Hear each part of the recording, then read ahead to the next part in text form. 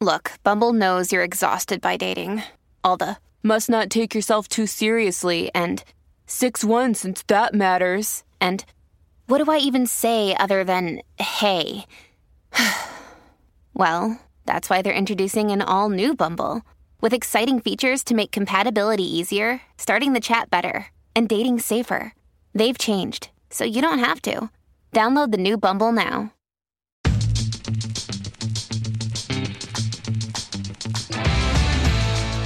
Episode 50 of The Blathering. Hey, everybody, I'm Ken Napzok.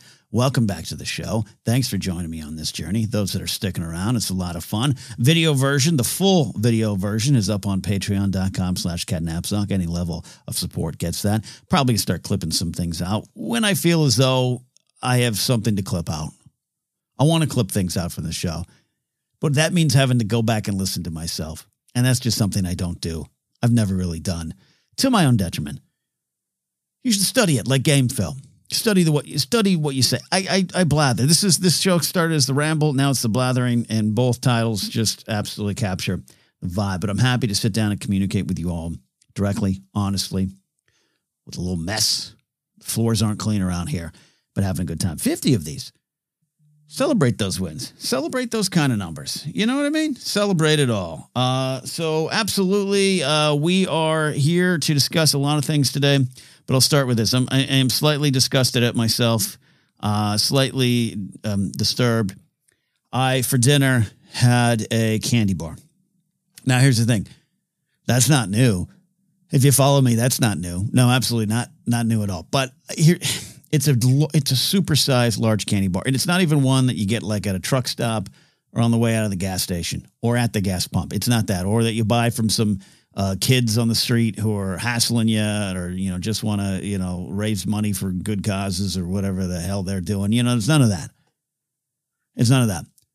Grace and I are part of Imperfect Foods. Would you guys do Imperfect Foods at all? It's that thing where you order food bi-weekly and the company steals from the grocery stores or goes to their trash bins. I don't understand how it works. It's the leftover food from grocery stores. How did it end up in my box? What's the deal here? And it's a great service. Not a sponsor, but we use it. I recommend it. Occasionally, you'll get an odd-shaped zucchini in your box, but let's be honest. When do you not occasionally get an odd-shaped zucchini in your box? It happens. These are things that happen. So I recommend it. But anyways, they were offering, because it changes. Every time you log in, you're like, oh, I can't wait to get that turkey stick I had last week. And it's gone. It's gone. And something else is there. And they had these candy bars. Looked like they were designed, like they looked like Wonka bars. Just big, bold, bright primary colors on the packaging, supersized. Looks like they were designed by like some weirdo in the old country with indentured servants as his workforce in some old, should-be abandoned factory that's probably haunted. The candy bar looked like that. So I got it. I was really excited about that. And I was going to be very diligent and very disciplined in my approach to eating this candy bar. I was going to have a little piece here on a Monday. On a Wednesday, I was going to do another piece. And I did that. But very happy. Monday night, I had a little bit of it. And I played some Fortnite on the PlayStation and I had a good time. Tonight, I had the other 75% of it. It didn't last long either. It was like an MMA fight, and I knocked that candy bar out in the first round. And I feel slightly disgusted by it. But I've been here before, and you've all been here before, and here's where we're at. Here's where we're at with this, okay? With everything going on in the world. And I say that a lot. Almost every episode of The Blathering is, at some point, about me going, with everything going on in the world. But guess what? That's not going to stop, right? And some days you can face it. Some days you can take it on. Some days you're overwhelmed. And some days, whether it's things going on out there in the big picture of the world or the things going on in your life, unexpected losses, challenges, hurdles, unexpected obstacles in your path, unexpected pain points. There's a lot going on. So in those time periods, it is okay to just simply say, that disgusting thing I shouldn't put in my mouth, I'm going to grab it and stuff it in there. Put that on a bumper sticker. Grab it and stuff it in there and have no shame about it. And that clearly goes into a lot of areas of life. So that's what I did. So I'm not going to hold myself too accountable for this. I'm going to go do some cardio. I've got to go, I'll have some healthy, low calorie, high sodium soup. I'll do something right. And that's the key. I will do something right again. Today, I took the loss, which in a way was a win. Speaking of loss, I want to enter this fray. I'm going to enter this fray. I don't feel compelled. I just feel like I'm going to say it. I'm going to talk about it. I guess the headline would read, Ken talks about cancel culture. Yes, just another man in a beanie with a beard, drinking a beer tonight while I record on a podcast. We'll talk about that later. This is the way IPA. Made a 4-center short about it. You can check it out. But here's what I have to say about this whole cancel culture debate, which really reared its ugly head into the pop culture and public discourse again this week because of Scott Adams, the creator of Dilbert. By the way, I got no snark at Dilbert. And I haven't read a Dilbert in 25 years or a Kathy or a Garfield chasing Nermal. But I have a special place in my heart for that kind of stuff, the old comic strips. Grew up on Far Side, Family Circle, any of it. It's Garfield, Heathcliff, whatever. It's a time-honored tradition out there, and I guess in America and the world. I don't have any negative thing to say about that or him. I know he went full MAGA. I know there was a lot of stuff in Dilbert that's been troubling for a bit, and it also kind of has been leading to this. I have nothing new to add to him. I have nothing to say about what he said other than I didn't agree with it. I don't think it was wonderful. I sat there mesmerized when someone would just go on camera on a live stream and just say that and not expect what's happening, right? Like you're putting out fire with gasoline to, unfortunately for him, bring David Bowie into this conversation, which is a great song, by the way. But what do you expect at this point when you say that? When you go on the rant, I'm not even here to talk about what he said because it's just nuts. But it's his right to say it, and here's where I go. The conversation keeps coming up, right? And it has for the last few years. Cancel culture, and I have absolutely nothing new to add on it. I just get frustrated with it, and it flares up like some sort of inflamed, heartburn or something going wrong in my kidney, and I just punching walls with what's going on. All right. Because the idea that, hey, it's a free country. You can say what you want. How many times I've heard that since I was a kid. And you know what? Guess what? I'm with that. I'm with that idea. But this is where I don't have anything new to add to it because I don't think a lot of people have anything new to add to this conversation. It's all pretty simple, right? Yeah, you can say what you want, but Twitter or YouTube or the company you work for or your publisher or your agent, they can decide, well, you said it, but we don't want to keep working with you. I that continues to be fair. As someone who used to sit in a position of authority at a job, which sounds, I hate even saying it, like I had some glasses on and was, watching you, you on your lunch break, get back to work, kid.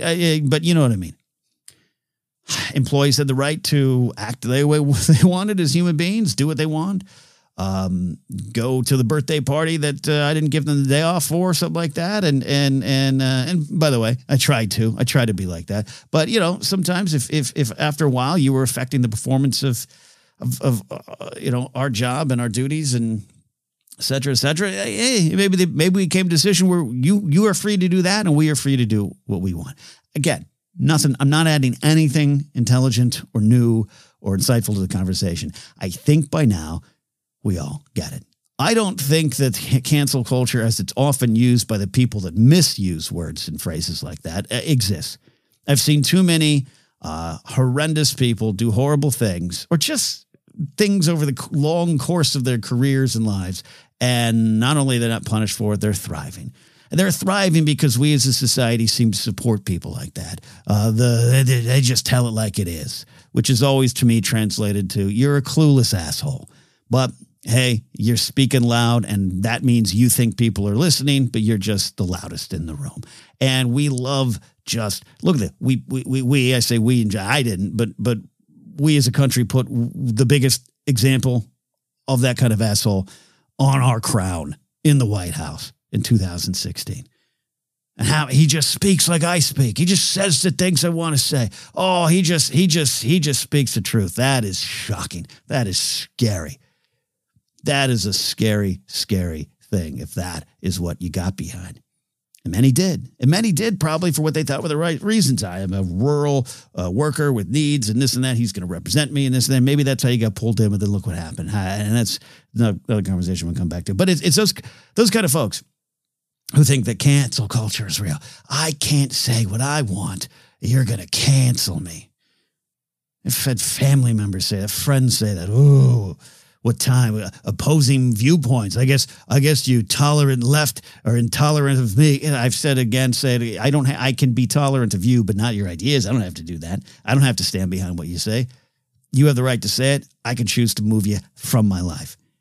But the reason I get really kind of worked up about this idea is that I am a stand-up comic and have been off and on since 2003, and it's here to stay now. And this happens a lot when I say that.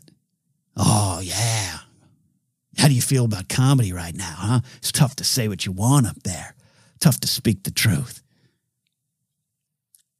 I got news for you. These comics that you think are speaking the truth, saying what they want, using words, well, it's just words, man.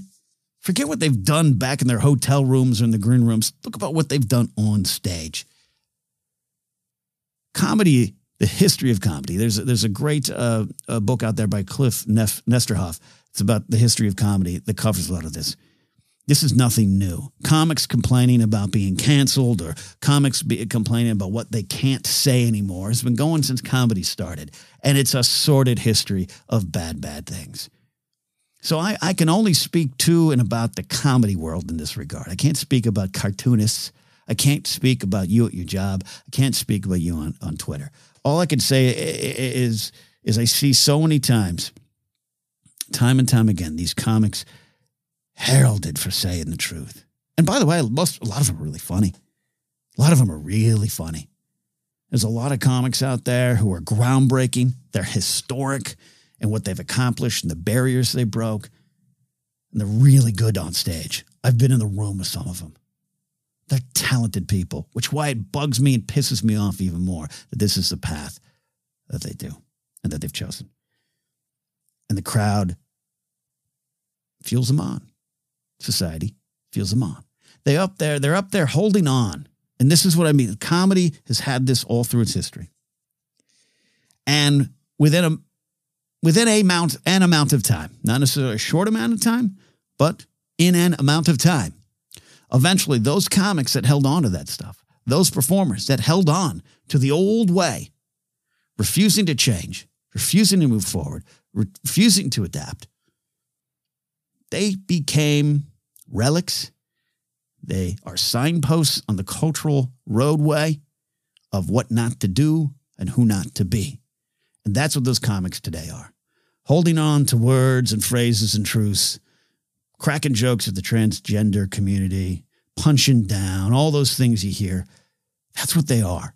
They've already lost the battle. And they're not adding anything new to the conversation.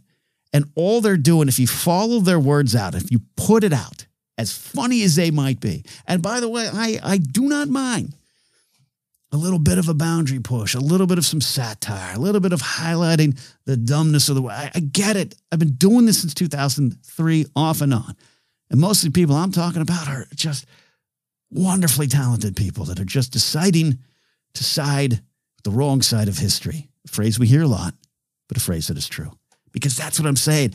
Whether it's holding on to the idea of blackface, whether it's holding on to comedy that is sexist and misogynistic, comedy that is destructive, comedy that is cowardless comedy, just the cowardness of the words, that stands out over there. It's not just simply the context.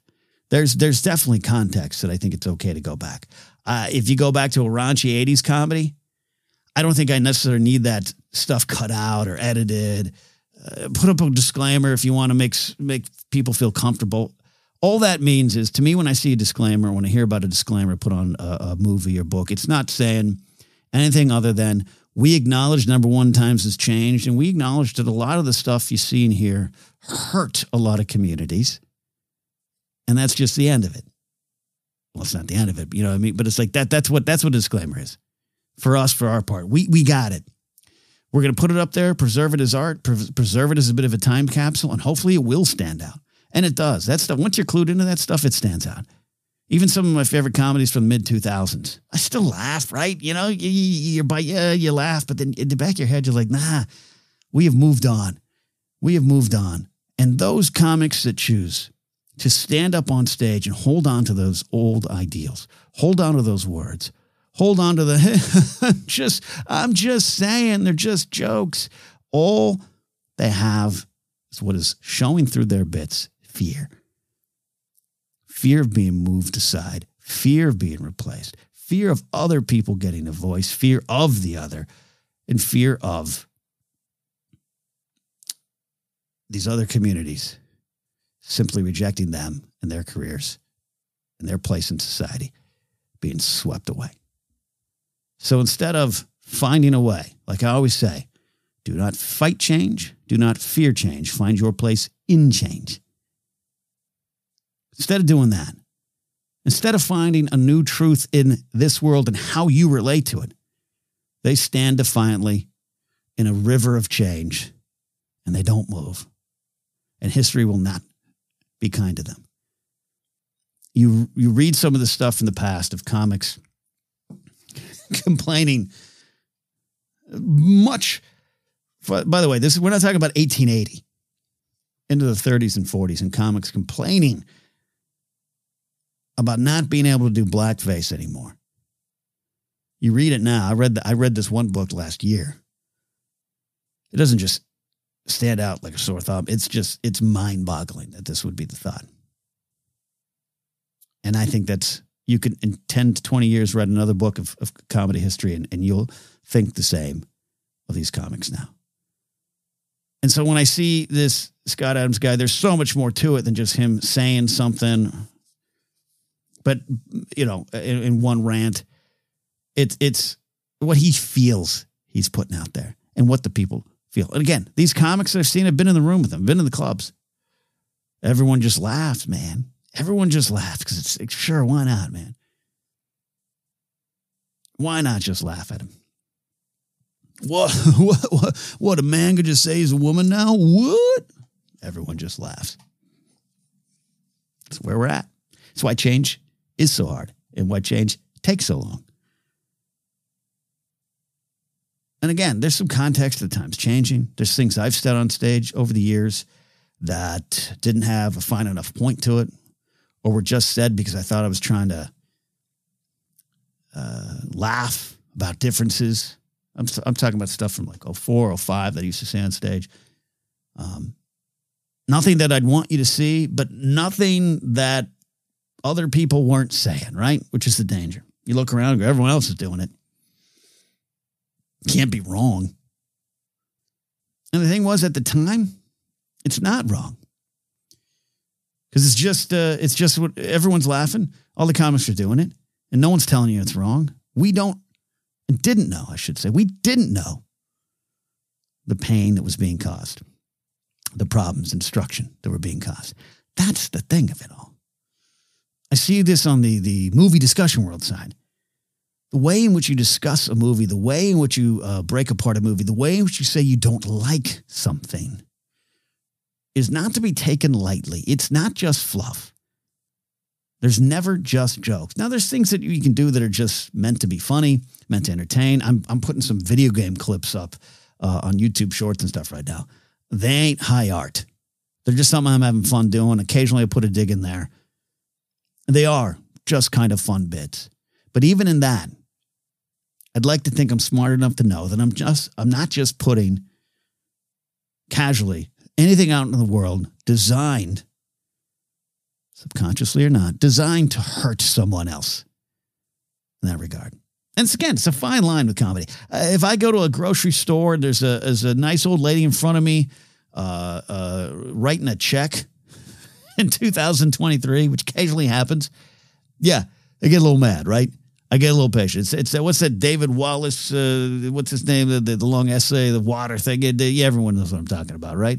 I don't know her spot. I don't know. I'd like her to change and get a debit card. But how you choose to talk about that, how you choose to react to it, I fail at it often, but how you choose to talk about it is important. If I was constructing a joke about that now, and I have made a joke about that on stage, it would no longer be about my anger towards her. It would be about her steadfast nature to hold on to something in the face of society's changes. I don't know. My point is I'd approach it a different way. These little video game clips I do are designed to be silly and stupid, but if I use them to insert words, jokes, and humor, that isn't just about offense. Yeah, everyone does get offended, right? The rage machine. I understand that. A lot of it's performative. Totally get that. I think that's one of the reasons I disengage a lot from social media.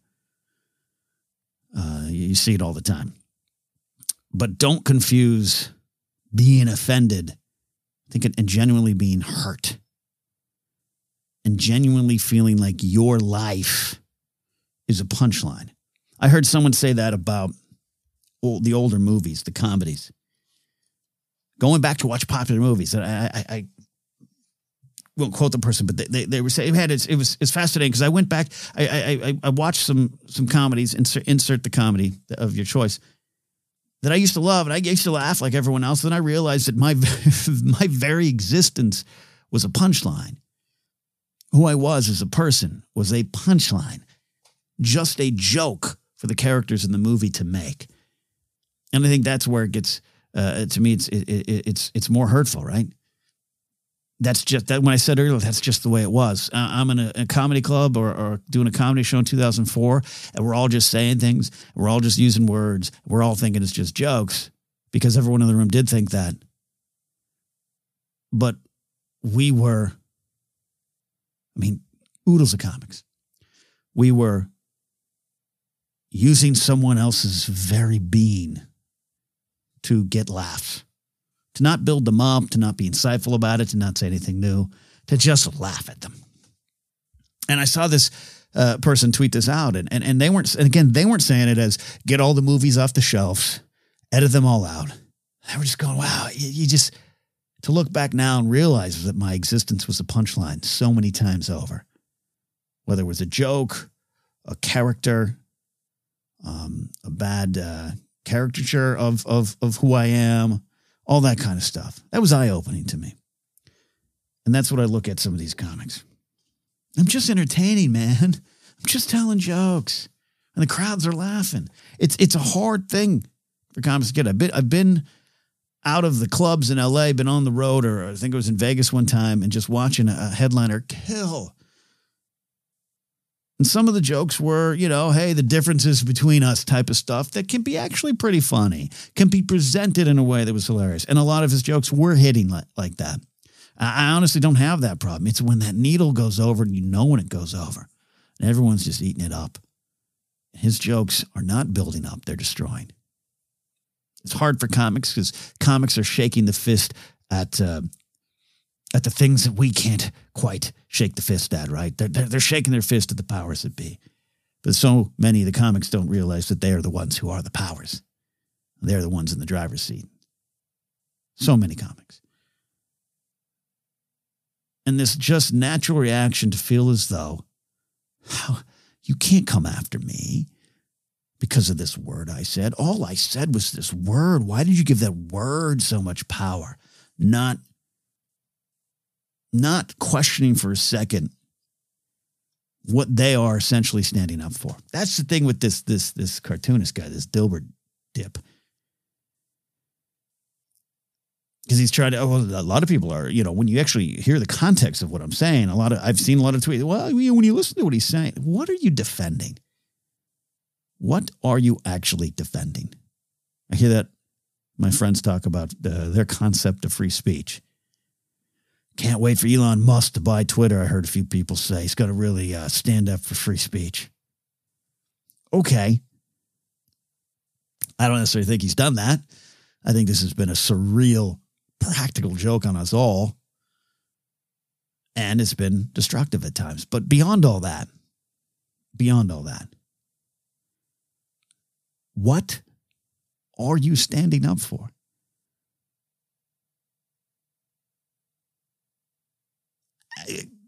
again, not here to censor, not here to take away the First Amendment right. But if you go to a comedy club and you drop in, not an appropriate way, say a whole bunch of N-bombs, you have a right to say that, I suppose. The club has a right to say, not here, not anymore.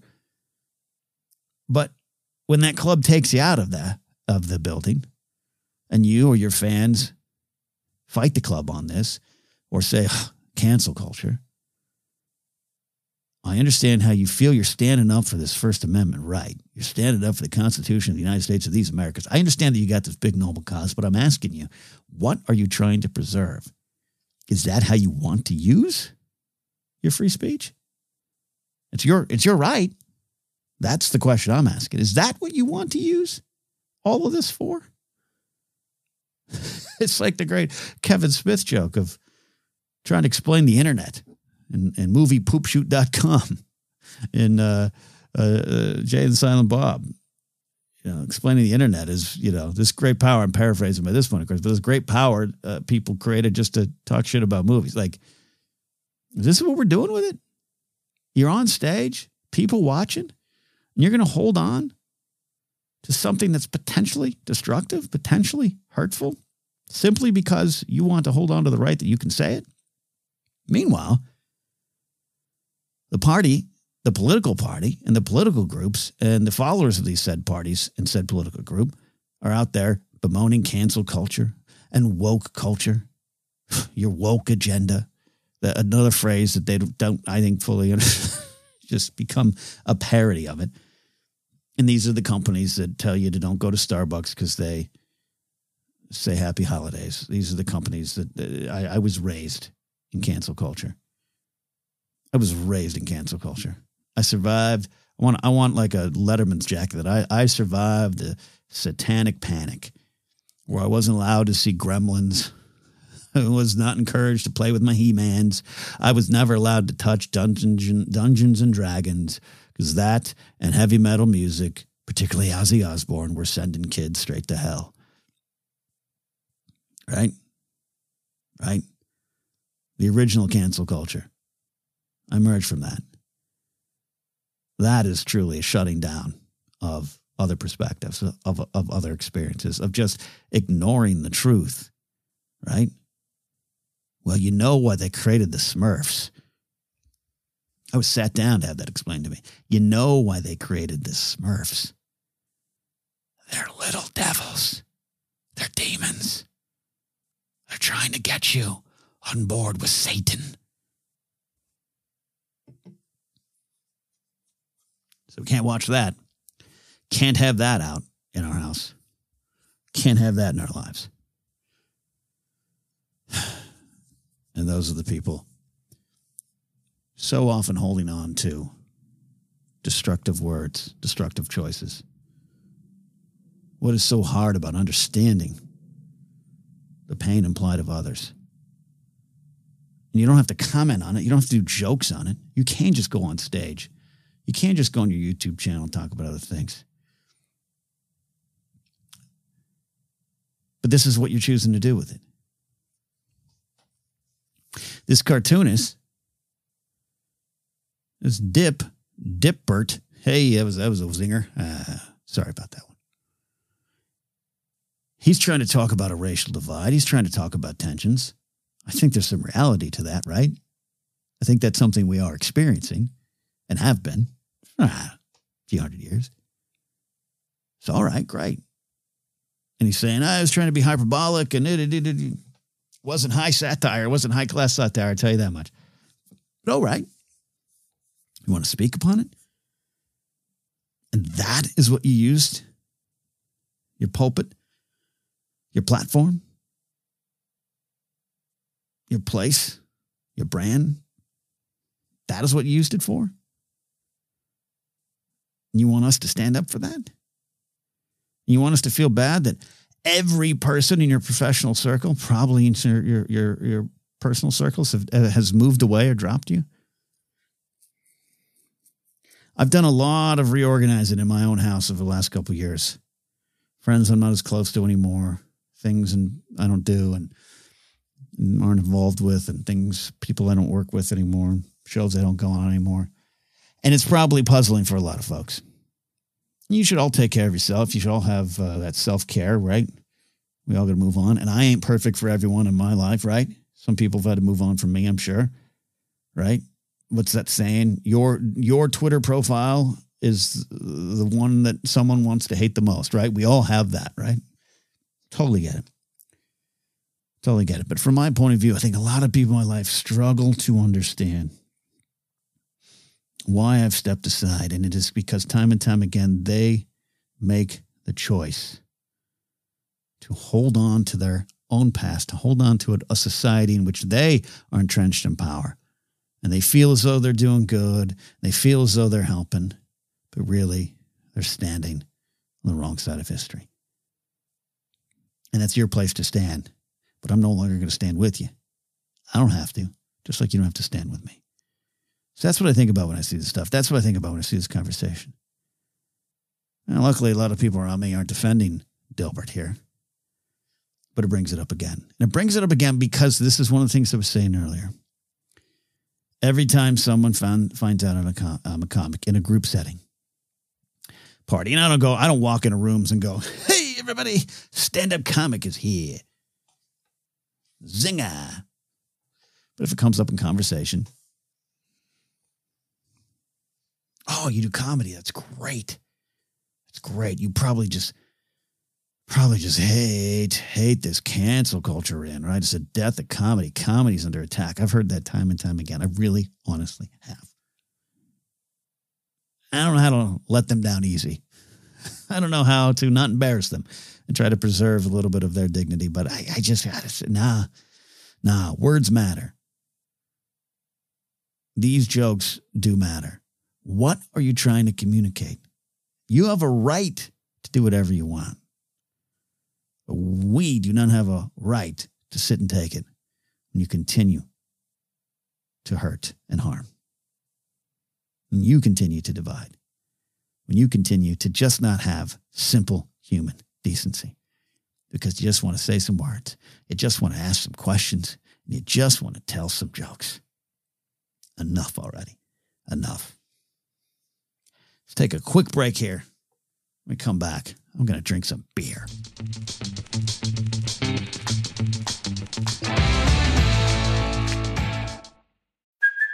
Hey, it's Kaylee Cuoco for Priceline. Ready to go to your happy place for a happy price? Well, why didn't you say so? Just download the Priceline app right now and save up to 60% on hotels. So whether it's Cousin Kevin's Kazoo Concert in Kansas City, go Kevin, or Becky's Bachelorette Bash in Bermuda, you never have to miss a trip ever again. So download the Priceline app today. Your savings are waiting. Go to your happy place for a happy price. Go to your happy price, Priceline. All right, here we go. Taking the show home. And I'm drinking This Is the Way IPA. So I said, I did this 4-center short. I was in, you guessed it, 7-Eleven. I was in 7-Eleven. And this Long Beach Beer Lab is the name of the company. Not a sponsor, God bless them. I imagine it's a bunch of homegrown beer bros sitting around going, hey, we like Star Wars. That Star Wars stuff's pretty cool. That guy goes around shooting things and he has that pet. Let's make a beer about it. Which, by the way, I love. You don't have to love Star Wars the exact way I do. Love it the way you do. Pew, pew, pew, mother bleepers. So they come up with, and I'm going to show it here in the video, on the Patreon-only video side. I'm not clipping this one out. It is the most unofficial, unlicensed Star Wars beer I think I've ever seen.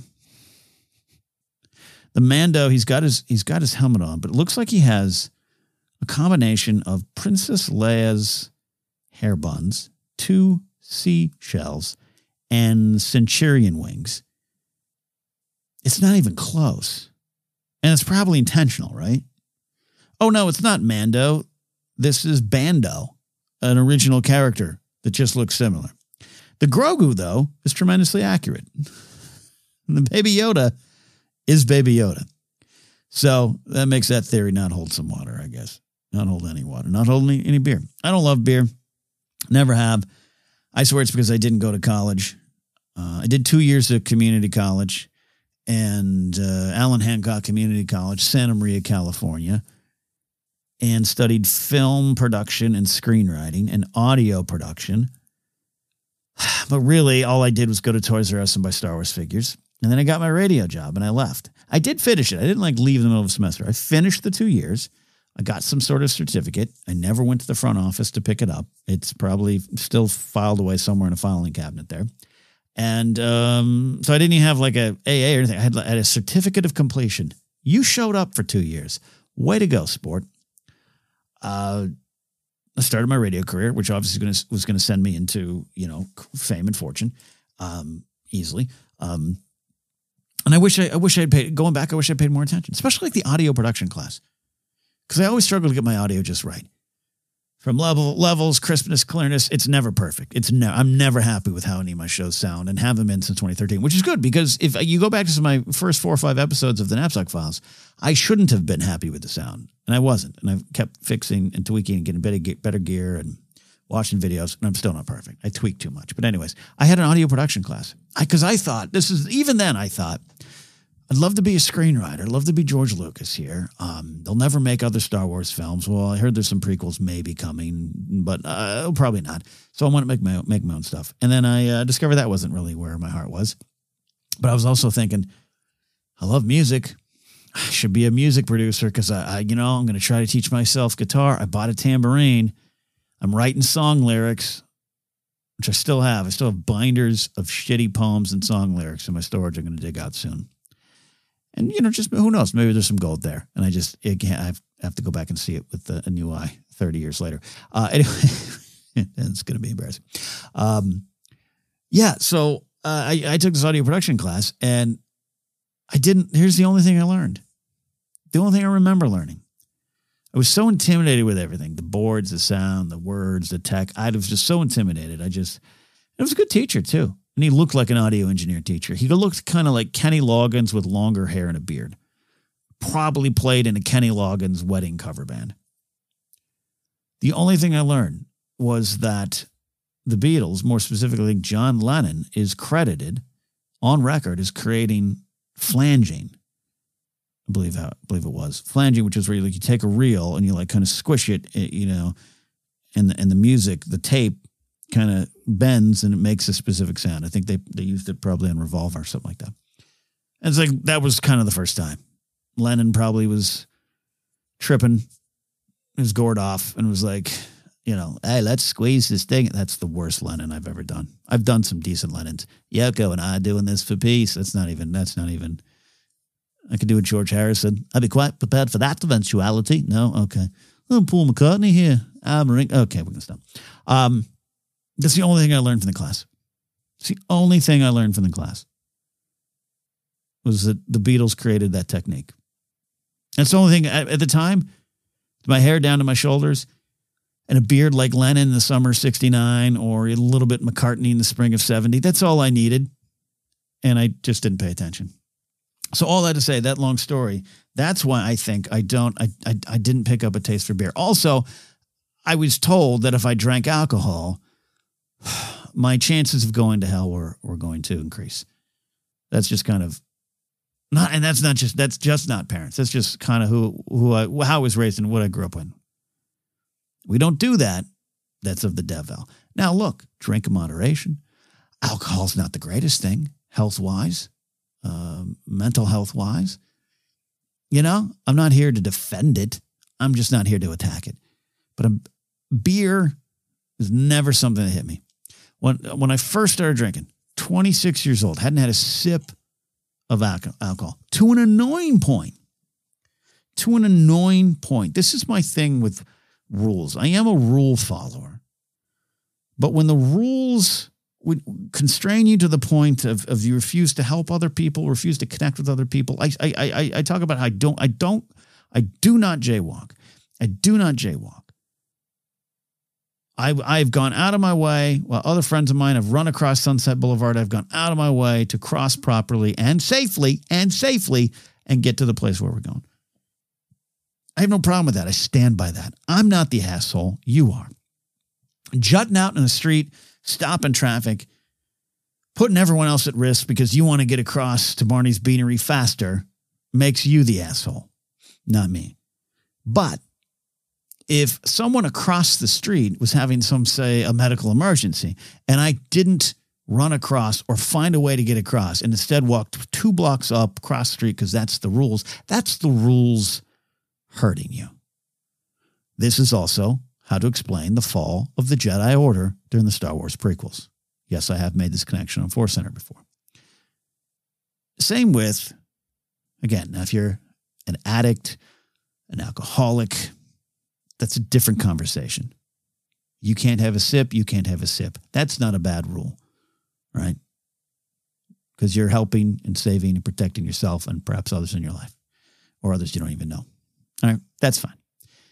But for me, this rule, don't drink to excess. Don't drink at all. I wasn't given a choice. It was just, this is the way. Hey, this is the way IPA. Which also is part of the Mandalorian story. Raised by someone who dealt in extremes for the sake of protection, for the sake of this is the way as a survival for Din Djarin and the armor and that coven. Covert. They call it covert. I'm sorry. Sorry, witches. We're finding as the show, not to get into Mandalorian Star Wars talk but as the show goes on, what kept him safe, what taught him a lot, the way that he was instructed to follow and go on and the path to take ends up being constrictive for the Mandalorian. So was it with me. Don't drink. Don't have premarital sex. Not just that it's a sin, but you might get someone pregnant. And then, certainly that's it. You got to have the kid no matter what. All that stuff, all that stuff. I do believe some of it maybe comes from a good place, well-intentioned, just like the Jedi Order is at its heart.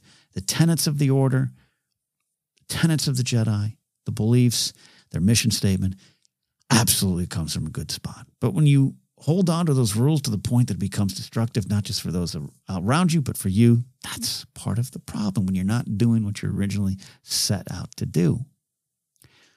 So it is with this.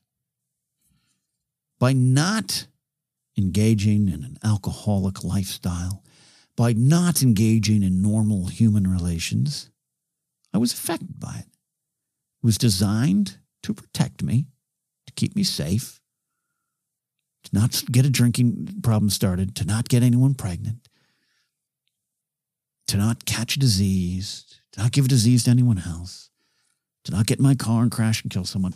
All things okay. But I adhered to it so much that I destroyed relationships around me. I destroyed potential personal and professional connections that could have meant more to me. I pushed away people who simply just wanted to talk and hang out with me. Because I often would say, I can't drink. I failed to have normal, functional relationships with women because I was so afraid of what might happen if I went on a date with one, if I entered into a relationship with one. What if she wanted to have sex with me? What would I say? What would I do to God? I'd be locked in this marriage forever then? One night only, forever? And all those big issues aside, what ended up happening is I did not form the proper way to communicate with people, the proper way to connect with people. It took me a long, long time. I was hindered by that. Hindered by this fear. So much of what I talk about the show is about fear. I know this started as a conversation about drinking. I'm going to get to it. Why I don't like beer. But I think it ties back to other things. Comics on stage, attacking communities. It's fear. It's a fear of being exposed for not understanding their story. It's a fear because you think you don't have a place on the stage anymore. Taking books out of school, the true cancel culture, not teaching the actual histories. By the way, critical race theory, I don't even talk about that. I don't care about that. I mean, I care, but that's not what I mean. I'm talking about the base bones of you don't learn the full side of history. You don't acknowledge it, and you don't move forward. That's a fear. And a lot of times when you're faced with that, there's a shame, like there's a pain, right? There's a embarrassment. I had someone correct me the other day on something I said. Just a phrase that was we've all used, and they were like, "Hey, I just want you to know this is where that comes from." You know, there's this thing of embarrassment. Oh, what do you say? Are you saying I'm a horrible person? No, it's not what they're saying. But it's like you have that reaction. So this is what happens, I think, to a lot of comics, big comics. They say something stupid. They say something hurtful. And maybe they didn't intend to because for years, for decades, they got away with just being themselves. And now someone's going, hey, you're hurting someone. And there's shame and there's fear in that. There's a lot of fear that was instilled into my upbringing just from society. Again, this isn't a parent-specific parent conversation. It's just what I was raised in and the community I was raised in and the people I was raised in with and the church I was raised in. Because again, I don't think the problem's God. I don't think the problem's Jesus. I don't even think the problem is those attending the church. I just think it's this fear that runs a lot of it. Because then it affects you in that way. I laugh, when Mike Pence was, I call my wife mother, and I don't stick around in rooms with just me and a woman. Like, I understand he feels that that's the right way to do it. I actually will say this. I got where he's coming from because that's what I was taught as well in general, again, by no one specific. And I mentioned this before, but I was starting to go into it on an episode before, but that kind of thinking, that kind of thought, certainly takes away a lot of agency from that woman in the room, as if that woman's like, well, I'm alone with Mike Pence. It's time to fuck, I guess. Like, you're taking a lot of personal agency away from her. Well, if I'm alone in that room, I just give in to my urges. What are you saying? That she has no choice in her own urges or what to do with your urges? And that comes from it's all fear-based, right? I just don't know what I'll do. I don't know. Taking away that angle of it there. I think the greatest advice when I finally, late in my life, had sex, I told someone from my old church, and they were like, yeah, great. Yeah, God doesn't necessarily care about that. He cares about your heart. Same thing happened when I started drinking. Again, drinking's not for everyone. I'm not encouraging everyone out there to just do cocaine mixed with fentanyl and beer. This isn't where I'm coming. I'm just saying, by leading with fear, I shut off so much of life. Standing outside a friend's house, two people saying, "Hey, you want to hang out? We got some beers, and we just kick around some sketch ideas, and we'll hang out." These two people, and I wanted to because I enjoyed both of them. Good people. One I had a crush on, but I ran away. I literally said, "Oh, I can't do that. I can't do that. I can't do that." I got in my car and ran away because how would I explain this to the people that loved and cared about me, that I hung out and had beers? I had beers with somebody at their house, and one of them was a woman who I thought was cute. So I said no. I turned down that proposal, which really was just turning down a friendship. One of those people went on to become a head writer on Saturday Night Live, and one of them went on to become one of the biggest stars. I'm not saying my career would have been changed, but I had stepped in that house to have beer. I'm just saying I could have been in a different spot with them as friends, them in a different spot with them professionally, and just a different spot as a person. But instead I said, I don't drink. I don't drink. I'm afraid if I do that. I'm afraid if I live. What if I take a chance? What if I connect with someone? I don't know what to do. Oh, no, I don't know what to do. So I'll run away. Fear. Now, all that to say, don't like beer, but I'm enjoying this. This is the way IPA. The first drink I ever had at 26 was a strawberry daiquiri made for me by a woman who at times I was alone with. Oh, what would God say now? And it grew from there. I started then to go into rum because it was an easy one. Rum's an easy drink. And now I'm back to that because my body has said, you need an easy drink. And that's where I'm at. I'm not perfect. I don't have all the insights. I don't have anything even new to the conversation to add out in the world. I just have my conversation. I just have my perspective. And that's all you have out there as well. So hold on to your perspective. Learn. Challenge yourself. Try to see the needs of other people. Try to understand where they're coming from. Try not to vilify as quick as you can. But also, when it's time to cut and run, when it is time to look at someone and say, you can choose to say that, but not around me. That's okay. I'm Ken Napzok. Thanks for listening to The Blathering. Go follow me on Twitter and go YouTube and subscribe and get some shorts and go watch me on Twitch. And if you want to get the full video version of this, you go to patreon.com/Ken Napzok. And I'd appreciate your support as I try to do a lot of wonderful things with the time I have left because now I drink. And who knows what could happen. See you, friends. That's The Blathering.